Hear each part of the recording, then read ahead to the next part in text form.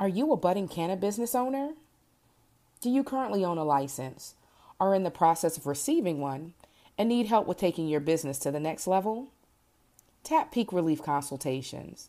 From licensing and staffing to seed to sale, Peak Relief uses their expertise in the industry to take your brand to the next level. Don't waste your valuable time spinning your wheels. Let Peak Relief Consultations ensure your canna dreams don't go up in smoke.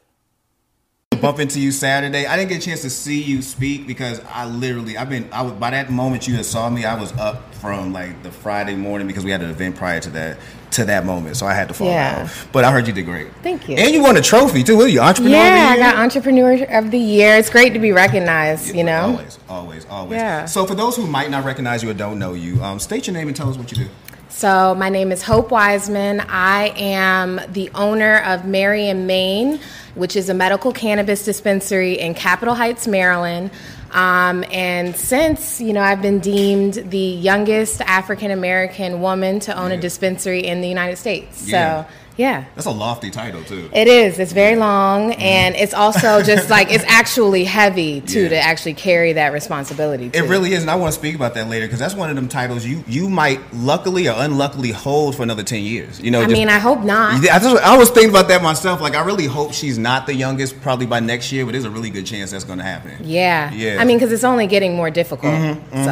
So you might be reigning champ of that for a little while, but we'll discuss that later. So talk to us about how you ended up in cannabis in the first place, because you started out like most people actually in corporate America. So talk to us about that transition. What made you leave corporate America and the world of finance and come over here where we smoke weed and talk a lot of that? So I was in college. I went to college down here in Atlanta. I went to Spelman. Yep. I was an economics major, and all throughout school I was interning at investment banks. And ultimately, I ended up working at an investment bank down here in Atlanta, SunTrust Robinson Humphrey. I was doing equity institutional sales, which is pretty much like selling stock research to mutual fund managers and hedge fund managers, people running those funds. Sound like something that's about to be on Netflix. Probably, like about to be all on Netflix, that stuff. Like I was really kind of in that world now. Kind of what people think of Wall Street, though, is a little... It's a little exaggerated. It's more true of like what Wall Street was back in like the 80s. It's definitely calmed down now. But it's still very intense. It's long hours, very, very difficult. They expect you to perform at really, really high levels at a young age. And that's stressful, I believe. It's extremely stressful. Yeah, it's very difficult. And, a lot of the kids that I was interning with and then ultimately working with full time were coming out of Harvard, Penn, Stanford. So, coming from Spelman, I definitely felt like I deserved to be there, but just like the actual level of knowledge that I had around finance. I was an economics major. I wasn't a finance major. So it was difficult for me to keep up with those kids, but it definitely taught me how to be tenacious and how to get around situations and teach myself. Really? I wouldn't look at it as a situation where you thought you had to catch up with the Harvard, Penn students. But, I was in Inroads, and I know that they're really like an intense group of people themselves. Very much so. Yeah. So, but what led you to cannabis of all things? Like, you could have quit and become a yoga instructor or done a lot of things. Like, that would have never happened. But, so what really drew me to cannabis was just the huge economic opportunity of this industry at first. That was the very first thing that drew my attention. So remember, I was an econ major in school. I had just started working full time at SunTrust. So I'm down in Atlanta. I'm getting up every day at like 4:45 to get to work by like 5:45. And I'm working till like 6 and 7. Sheesh. And that's traffic is up early in Atlanta. Well, I moved my butt right next door to where we lived. I literally used to walk across the street. That traffic is real. Because, I can't do the traffic. But 5:45 in the morning, it's not that much traffic. But, I just remember waking up every morning. I was so sad. Like, I was unhappy. It just really wasn't where I wanted to be. But I remember one day watching CNBC, and I remember watching them talk about cannabis in the industry, and they were talking about the growth of the industry, and I was just so amazed by the fact that the industry had double-digit growth every year for like the past 5 years, and it was barely legal in the U.S. So we're talking about back in 2014 at this point. Okay. So I just remember thinking, and remember I was an econ major, so I just graduated, and I remember looking at, I was studying multiple different industries over the years, so then I'm like, that's not normal. Double-digit growth for the past 5 years, and it's barely even legal here in the U.S. Sounds like a scam, right? Yeah, I'm like, what is that? Pyramid and scheme. I start paying attention, and I'm like, oh, this is going to be huge. And then I start looking at the projections, and back in 2014, they were saying that the cannabis industry would be around, by now, it'd be like maybe $1 billion industry. We're already at like 12, 13, 14, $15 billion now. Yeah. They're projecting 75, 100 billion by 2025 at this point, so the growth hasn't stopped. That's what initially got me interested in cannabis, and that's what got my juices flowing about it. That's a ridiculous amount of growth, too, because I remember, it might have been last year, that almost every month I get a press release talking about how much money was made in Colorado. Yeah. And after a while, it just started adding up to, I'm like, are they at $100 million already? Like, I mean, were they like $1 billion already, like midway through the year? The state is in a surplus at this point. Yeah, that's crazy. Yeah. Well, you caught it at the right time. We're in a space now where we're people are still trying to trickle in. They're still trying to learn enough to find themselves into the business. But you found your way in, and you brought your mom with you. Yeah. Like, how did that work? So, I mean, I like to think of it more like I didn't bring my mom with me. My mom put me up on her shoulders and allowed me to be who I am. Oh, man, that's like a word right there. Yeah, I didn't do anything for her. She did everything for me. But so when I remember after like really being intrigued about the industry from a business perspective, because I'd always believed in cannabis, from a medicinal and adult use perspective. I thought that it should be legal and all of that. But I didn't really look at it from the economic perspective. I didn't really understand the industry. So once I did, the first person I thought of to go to with the idea was my mother. I was raised to be an entrepreneur. My mother is an entrepreneur. She owns her own dental practice as well as multiple properties and has tried a lot of different business ventures growing up. My mom started her dental practice the year I was born. So I was 6 months old in a crib while my mom is like literally, I mean, I've seen pictures of all that. I've been with my mom since day one. So you was growing while she was working. Yeah. And she taught me how to run businesses from day one. So when I went to her, I was like, Mom, I have this awesome opportunity. It's going to be huge. I think that we can build some generational wealth through this. And I presented her with the idea, and she was like, let's do it. I mean, it didn't really take much convincing at all. That's what I was about to say. That's cool as hell. So your mother, it didn't take a whole lot of convincing. No. Was she already cannabis friendly prior to that? Wow. Not at all. And I don't even think my mom really knew that I used cannabis at that time.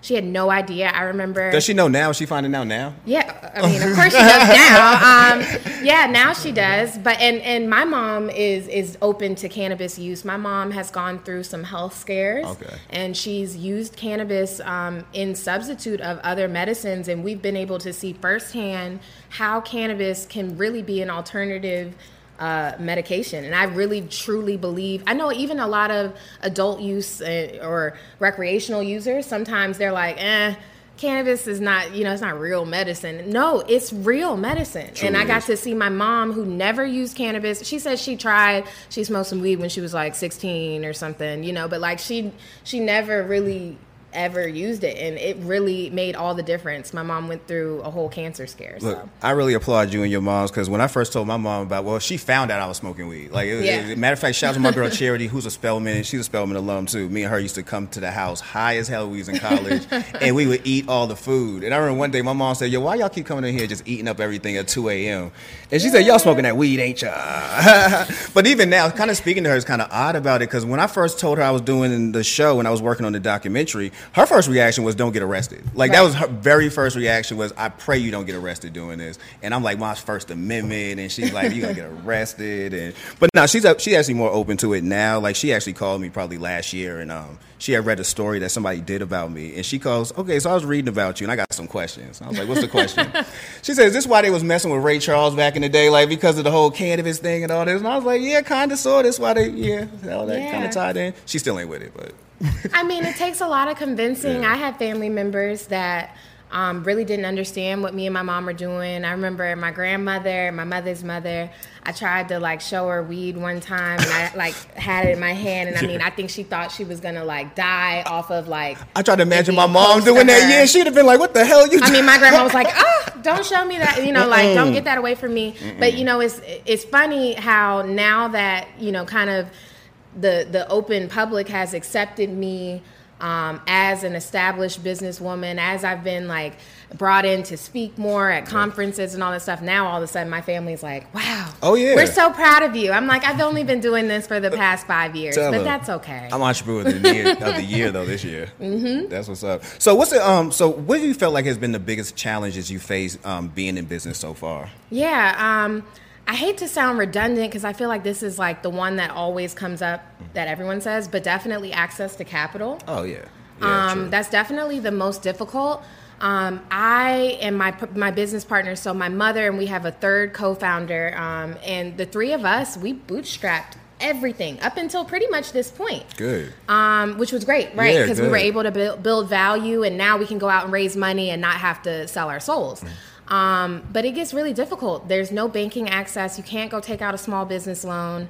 The loans that are available in the cannabis industry are normally extremely high interest rates, and most of the time you're not making a lot. You're not. Your cash flow is not really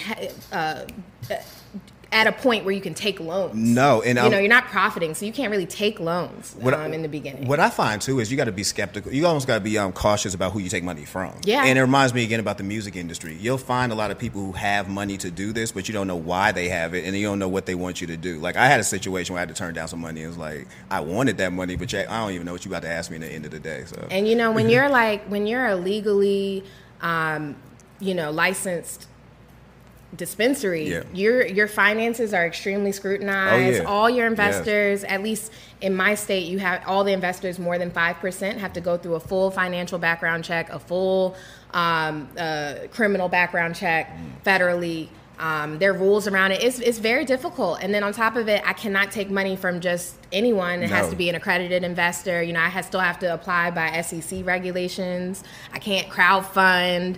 So it's very difficult. And my family and friends that are like, hey, I want to invest. I want to give you $5,000. I can't take that. So it gets difficult. Yeah, it's like a want moment. Like, like you can't take that. That's I can't take that.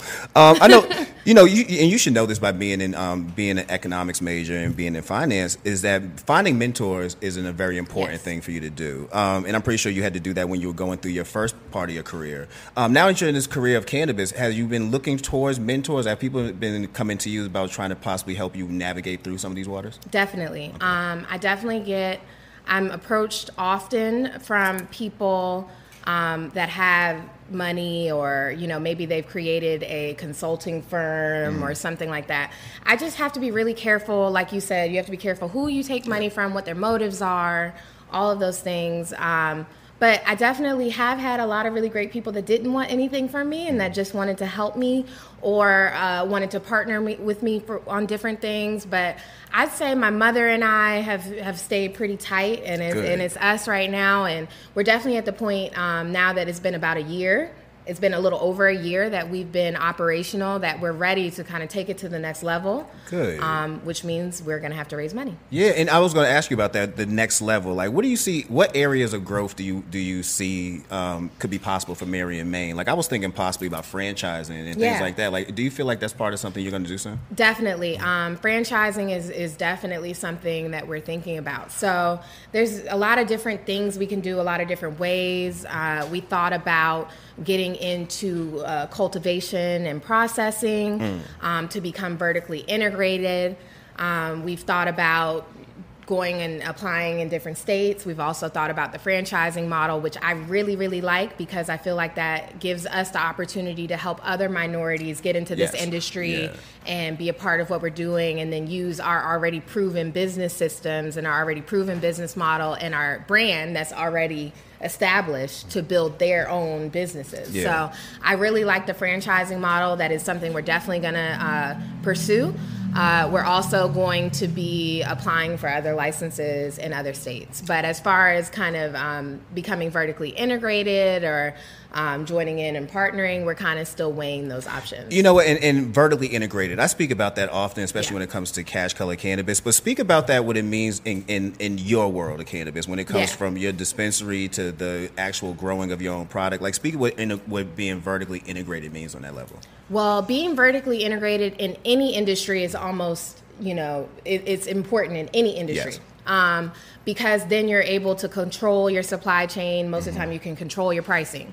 So it's super important in any industry, but in cannabis, it's extremely important because right now, while it's still federally illegal and every state has its individual frameworks, you know, if you're not vertically integrated in a state, especially in a state that has very limited licenses, you can get, you could get blackballed. Yeah. You can get, there's just so many things that can happen. And me right now, I'm a one-off dispensary in Maryland. I'm not associated with any of the growers in Maryland. All the big guys are in Maryland. So, you know, like this summer, we experienced a little bit of a supply problem. You know, I'm not sure what happened. Probably just the weather being so crazy and not being able to regulate the indoor warehouses and stuff. I think people just had shortage of product this summer, and I got hit with that because I'm not associated with the grower. So, you know, when a grower is having a shortage, the first people they're going to supply are their own dispensaries. Yes, yes. And then to me, it's like, you know, you're not getting any discounts and all that. And then those dispensaries are able to run better sales, have more product, all of these things. So it makes it really difficult for one-off dispensaries to survive. And then on top of that, the biggest thing about it is 280E. So 280E is a tax law that regulates all illegal businesses, not just cannabis, but any illegal business that wants to pay taxes. Okay. And I don't know what other illegal that's what I'm businesses. Thinking. Yeah, want to pay taxes. It happened before in the 80s. So that's why this law came about. Somebody was doing some illegal stuff and still wanted to pay Uncle Sam. So that was very admirable. So now we have this law that says that we cannot deduct normal business expenses, normal and ordinary business expenses, except for COGS. So as a retail operation, you can only deduct the cost of your product. You cannot deduct your employees. You cannot deduct your... Oh, you're losing money. Yeah. Effectively, our tax rate is about 80%. Yeah, so you get it blitzed. becomes really difficult. The name of the game is stay alive until... prohibition is I was going to done. say legalization. Yeah, just kind of trying to keep your that's head the name above of water. the game. Keep your head above water. Yeah. Expand. That's why expansion is important. That's why you see these big guys going out and winning licenses as many as they possibly can, so that they can raise more money, and do more, and have all this, and they have extremely high cash burns so that they can survive, but they're able to raise money at much higher rates so they can do that. Yeah, and I'm pretty sure that, have you thought about somebody like actually coming on and helping you from that level? Like, it probably will take somebody like you being affiliated with a grower eventually. Like, have you thought about being that way? It's either going to be me that I have to become vertically integrated, or what's going to happen is, I'm definitely going to have to partner with someone. Okay. Yeah. Well, I definitely, I'm very impressed by the actual growth of Marion Maine. You know, like from the minute I heard about, actually the first time I heard about you, were you on TV? Yeah. I was. I believe it was, because I believe I got an email, and it was craziest email. They said somebody's going to be on a reality show. Also, they own a dispensary, and I'm like, it was almost like the most ridiculous thing. We didn't touch on it at all. You would have never known I owned a dispensary, maybe unless you read the description of me on the website of the show. They had like a little snippet, and she also owns a dispensary. They never showed it on the show or anything. But I feel like, what was this, like 2 years ago? Yeah. It might have been a little bit too early for people to really wrap their head around. And that network too. It came on E. Yeah. So that network wasn't quite ready yet, even though, the Kardashians had their little episodes in their dispensaries and all that stuff. But, I'm not a Kardashian. Yeah, the Kardashians basically wrong. They turn the lights on at E. Yeah, definitely, for sure. That is their channel. Hands down about that. Mm-hmm. So, let's speak. How do we make more Hope Wisemans? We spoke briefly about how you are the youngest dispensary, African American dispensary owner in the country, basically the world. Like, I mean, for real. Probably. Like, she's in the world, Craig, at this moment. But we actually need more views, and we need more views, and we need you not to be the youngest by next year. Yeah. How do we create more views? So what we really need are what is really furthering the industry right now is venture capital money, right? So like a few years ago, you saw a lot of articles coming out about how there were so many women involved in this industry, and it was one of the fastest growing industries for women, you know? And then all of a sudden, few years later, you see the decline happen super quick. I had questions about that from the jump. Yep, it goes from, wow, you know, women are about 35% of the ownership of this industry down to like 20 in 2 years. Yes. What happened was now venture capitalists start to believe in the industry more, and they actually see, okay, this is serious, and I see where this is going. I believe in it now, right? Yeah. So as soon as venture capitalists came in, all the money shifted. The money started going immediately to those companies where most venture capitalists would normally invest. And then historically throughout all industries, Black women are the least likely category to be invested by venture capitalists, because most venture capitalists are white, older men, and they cannot see a relation to someone like me. Yeah. Hey, could you go downstairs and get Hollywood? I'm sorry. Could somebody go downstairs and get Hollywood? She's stuck. You know, but you know, I remember when that narrative was being pushed. And I thought it was really good narrative, but what I thought it was a setup. Yeah. Because I'm like, how many of these businesses? Because I'm meeting a lot of people at this time. How many of these businesses, their only employee is them? Like, there's not really a business here. This is something you're starting. So you're throwing all these people into this percentage. And like you said, all it's going to do is hype people up with real money to come in. And when real money come in, they flushing all that out the window. Because it's all gone. You don't even have a business. Like, you have no people with you. And I think that was a lot of it. I think it was a lot of hype at first. And then, you know, once all that money started getting pushed into the industry, and now you have people that are so well capitalized. You have companies that have hundreds of millions of dollars of cash in the bank. They have plans to have they're spending 200% of their revenue on expenses, and they have plans to do that for the next 5 years. Look, so how do you compete? It's hard. You know, you got people like, well, for one, you got somebody like John Boehner one day pulling up, and then you got somebody like Jay-Z, you know, like going to the other side. Yeah, I mean, Jay-Z didn't come and partner with an African-American company. I thought about that, but I was like, but who would he? Be completely honest with you. He could have made a company. That's really my opinion on what he did. I feel like everything that he's going to do with the company that he signed with, he could have taken a company like mine. It didn't have to be me, but he could have taken a company like mine, put $50 million behind it, and blew it up. I feel you. I felt that way about I was like, look, if anything, Jay, you should be over here with Cash Color Cannabis. Like, dog, we should really be there. He should be doing stuff with African-American brands. But at the same time, you know, somebody has to get in there and really advocate for us. I hope in the future he takes the position that he'll have with being with this company, because this company that he's with is huge, and they're doing really well. So hopefully he can progress himself in this industry and then come back and reach down and have his hand out again. What I want to see Hov be able to do is actually show a actual power of hip hop in cannabis. You know, because we have Snoop Dogg. I think Snoop is actually really powerful, Snoop is great. He plays it so far to the back. Like, it's almost to the point where how they even connect Mary Jane with Snoop Dogg is almost like, come on, there's nothing on here hip hop. You know what I'm saying? Like, almost nothing on here hip hop. Two, you gotta realize at this point the commercialization of cannabis has happened. Yes. Okay, so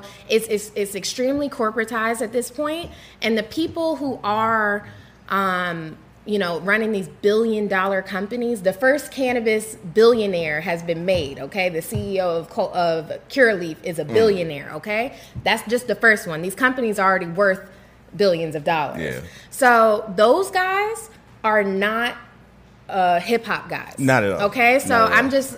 And Jay-Z has the ability to be able to sit at the table with those guys. Yeah. So I just feel like, you know, he has to be able to leverage that, because your average African American doesn't have the opportunity to sit at those tables. No, and also I think Jay's in a good position, because I think Jay actually cares about the business. Where you got people like Wiz and them, I don't think they even care about the business necessarily. Like, they just really cool being where they're at. Yeah. And they don't never necessarily leverage some of their ability. Like even I would bring up another person, Burner. Burner figured out a way to really leverage his brand, like Cookies. Yeah. Khalifa Kush is actually a good name brand, but it's like it's nowhere close to Cookies. You know what I mean? Cookies is like he takes that serious. The one staple cannabis brand that most people know, yes. White, black, recreational, medical. So Cookies is even going to be in Maryland soon, and Maryland's a straight medical state. He got a partnership with a brand out in Maryland. Takes like it serious. Cookies is going to be everywhere. Takes it serious. I think 2 Chainz is the next one to take it serious. Yeah, like, 2 Chainz is a smart businessman. Yeah. I'm nervous about Chainz. Makes me nervous. When I saw he picked up A3C, and I was like, okay, Chainz is really getting close. Yeah. His brand is called Gas or something. Yeah. Which.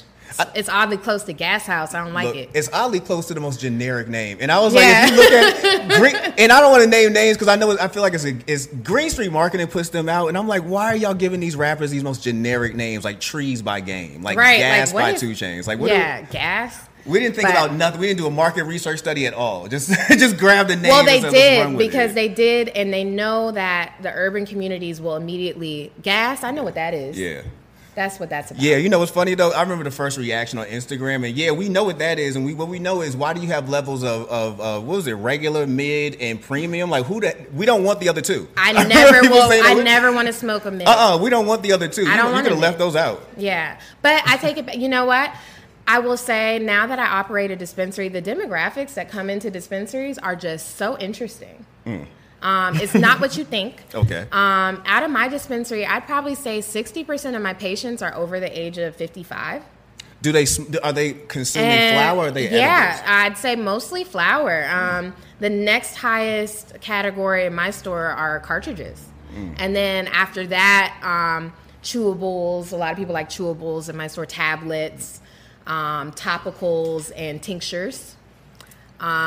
Concentrates are still not as popular in my store, but I'm kind of located in an urban community. I'm not a concentrate person, and I feel like that's still something that has to be sold to us in a different package. Because I keep seeing Corrupt's brother passing out, like trying to dab on that. I don't know if you've seen the video on World Star with Corrupt's brother Roscoe is taking a dab, and he starts hitting it, and he coughs 3 times, and he just passes out, and then knocks out. And first time I saw that, I told him I ain't dabbing. Like Stanley keeps trying to give me the dab, and I'm like, bro, I'm not doing it. So the only time that I've ever really dabbed was when I was in like serious pain, like when I was prescribed opioids. Oh, so they knocked you out. Yeah, well, not knocked me out, but like it helped with the pain. I'd say it's just really concentrated. It's very concentrated, so it's extremely strong. It's not for everyday use, or if it is, in very, very small increments or higher CBD versions than THC. But I mean, people are dabbing like 90% THC. I can't do it. I'm not a fan. And there's been a lot of studies that say, things that are that concentrated and isolates that are 90% and all that stuff are not the best for you. No. So think about 90% cocaine. Like that's pretty not much. good. That's not good for you. Put it in those contexts. Exactly. Yeah, that's insanity, man. So what's the most popular product there at the definitely flower. Really? Is there a strain in particular? There's a few strains that people like. People in my store like Do-si-do. Get a lot of Diesel Dough. That's another one that people like in my store. But a lot of people like names that they recognize. Okay. Sour Diesel. Of course. OGs, any Kushes, they like those. That's me. I'm walking in any dispensary I walk into, give me an OG. Give me an OG. But you have to realize now too, especially it's a medical dispensary, right? Mm-hmm. So we call them experience agents, but most people would identify with bud tenders. I like that name, experience agents. Experience agents. That's because we call our dispensary floor the experience room. See, that's somebody who's been in business before. Like that, I like that name, experience. Yeah, the experience. That's agents. Like Apple. Exactly. Like Apple well, originally we had kind of like an Apple idea, originally. So that's probably where it came from.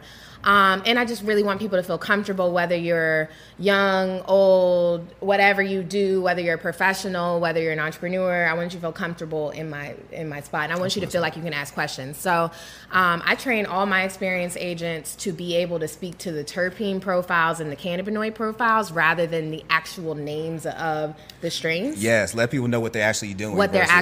And then get them to understand how it works in their body. I need them to understand that, look, how something affects you is not going to be the same way it affects someone else. No. We all have different endocannabinoid systems, and we try and introduce that to them in the most simple way in the beginning. And I'm really excited now. You know, there are tests coming out that kind of tell you what your typical endocannabinoid system balance is, which is so dope. I think that's dope too. Like, let me get to the point of what I want to do. Yeah, and then you just know it's like, yeah, look, I react well to high CBN. Yeah. You know, it's like, who would know that? You know, and everyone's so caught up on, like, you know, in the beginning we had a lot of patients coming in like, what's the highest THC flower that you have for the cheapest? Like, that was the statement. Like, what's the cheapest, highest THC? And I'm like, look, just because something is 30% THC doesn't mean that it's going to work well with your body. And just because you deal with something that's 15% THC doesn't mean I've smoked things that are 15% THC versus 30, and the 15% THC worked better for me than the 30. I believe that. You know, but again, it takes more learning on our behalf to really understand the full level and the full power of the plant. And I feel like a lot of us just haven't really opened up to experiencing it totally. You know, there's still people out here who really haven't understood good weed. You know, like to be completely honest with you, and that's the even the more killer, man. Yeah. So what are we gonna see you at next? Oh, actually, before I ask you that one, social equity. That's a big conversation right now. Clearly, it was part of my conversation this past weekend. I really believe that when we talk about anything involving people of color getting an actual place or actual standing, I think media is the first place you need to go, honestly. And I think that laws and everything else, they change by the day. Politicians change by the day. But Jet Magazine, Ebony Magazine were there for a long time, and they gave us a huge platform when nobody else would get that platform. What's your idea when it comes to social equity? Like, what do you think the best ways and the best methods are going about it when it comes to cannabis and making sure that people are insured? Well, not insured, but people are getting information. They are getting themselves a step into the door, and they are getting themselves a chance up. Yeah. So I think media is extremely important. I've definitely utilized the platform that I have to be able to bring awareness to it. That being said, to be able, right now we have this unique opportunity for the next few years, especially as more states are coming on board and states are fixing their programs that are already in existence. We have this unique opportunity to actually influence the laws that are shaping this industry. And now is the time that we can ensure that, you know, the discussion is being heard from that perspective and being written into the laws. Yes, they can change, but maybe that's our way to get our foot in the door. Yes. You know, I know right now Maryland just, which is the state that I operate in, Maryland just they had an application process that was targeted specifically around women and minority-owned businesses, because in the first round they did not license any women or minorities for grows and processing, which are extremely valuable companies. Yes. You can sell the piece of paper after you win a grow. At this point in the game, right now, while we're still early before federal legalization, as soon as you win a grow license, you could sell the piece of paper for $20 million. So, and that's me being conservative and that's very conservative. We all need to go in on a grow. It's difficult though. They're not giving it to you. I'll tell you that. They're not giving it to you. You know, and I'm from Boston. You know, so when I ever go home, I had a chance to go see my cousins. I got a cousin who owns a smoke shop. I got another cousin who literally has a grow in his basement. You know, and I'm watching so many changes happen in this city, and I'm nervous. And I remember telling my cousin that. And as a matter of fact, I had a chance to speak with Chanel Lindsay about it as well. Yeah. Things I get nervous about when it comes to Boston is, I want to make sure that people who I know did a lot of time or had to waste a lot of time in jail, you know what I'm saying, been going back and forth over these laws, gets a chance really to get in these doors. And it does sound like something to me that I could hear me being against. Like, I'm not big on just letting people do things, but this is something I feel like actually is needed. There's no way we could actually with a clear conscience make money while you know people are getting arrested for this. And there are people still sitting in jail right now. No way. There's no way with a clear conscience. It bothers me sometimes. You know, I think about like when we get those big deliveries, we might get 15 pounds delivered at once, you know, and I'm like sitting in the room with 15 pounds. And well, you're the plug now. Yeah, you know, I'm sitting there with 15 pounds and I'm looking like, that's crazy. Like, there's a guy sitting in jail right now that had probably 100 pounds with him, you know, and was doing it well. And I think to myself, if you really, I mean, not everybody who's sitting in jail this applies to, but like if you can run a high level operation, if you had a lot of people under you, you probably, with some help, could run a compliant business now. So, I mean, it's going to take people like me that already have our foot in the door to fight for it. And I get tired. I get overwhelmed with, I'm really trying to run my business and survive. But then I feel like, it's my duty to advocate for those who can't advocate for themselves, because who else is going to do it? Yeah. I'm glad I met you this weekend. Yeah, let's advocate together, man. Where are we going to see you in 10 years? Oh, man. So I know in 10 years, I plan to have built a pretty decent sized portfolio of cannabis companies and have sold it. I like that idea. That is build it to sell, build man. it and sell it. Yeah. Unless it starts going really, really well and I see the pathway to going public.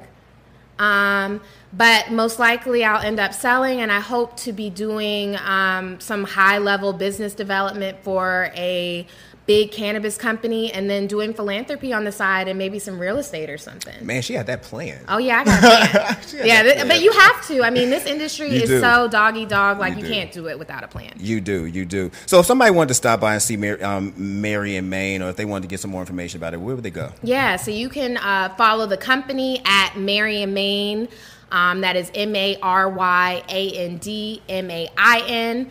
Also, you can check out our website at maryandmain.com. And then if you want to follow me and all the things that I'm doing personally, my Instagram is I am Hope So Dope.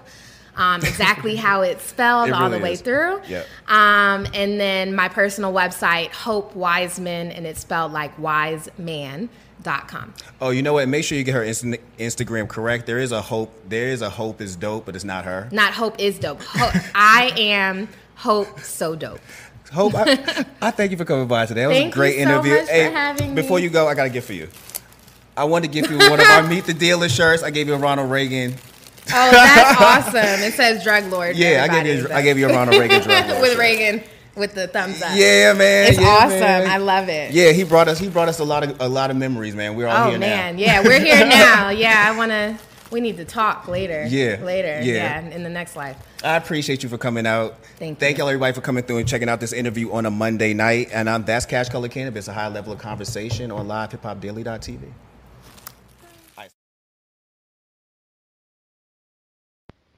Founded in 2015, Peak Relief is the premier landing spot for your medical marijuana needs in Maryland. Not built by national consultants or businesses, but by friends with a dream to return home and create a better dispensary. Located at 2001 Chapman Ave in Rockville, Maryland, stop by Peak Relief and see what they have in store for you.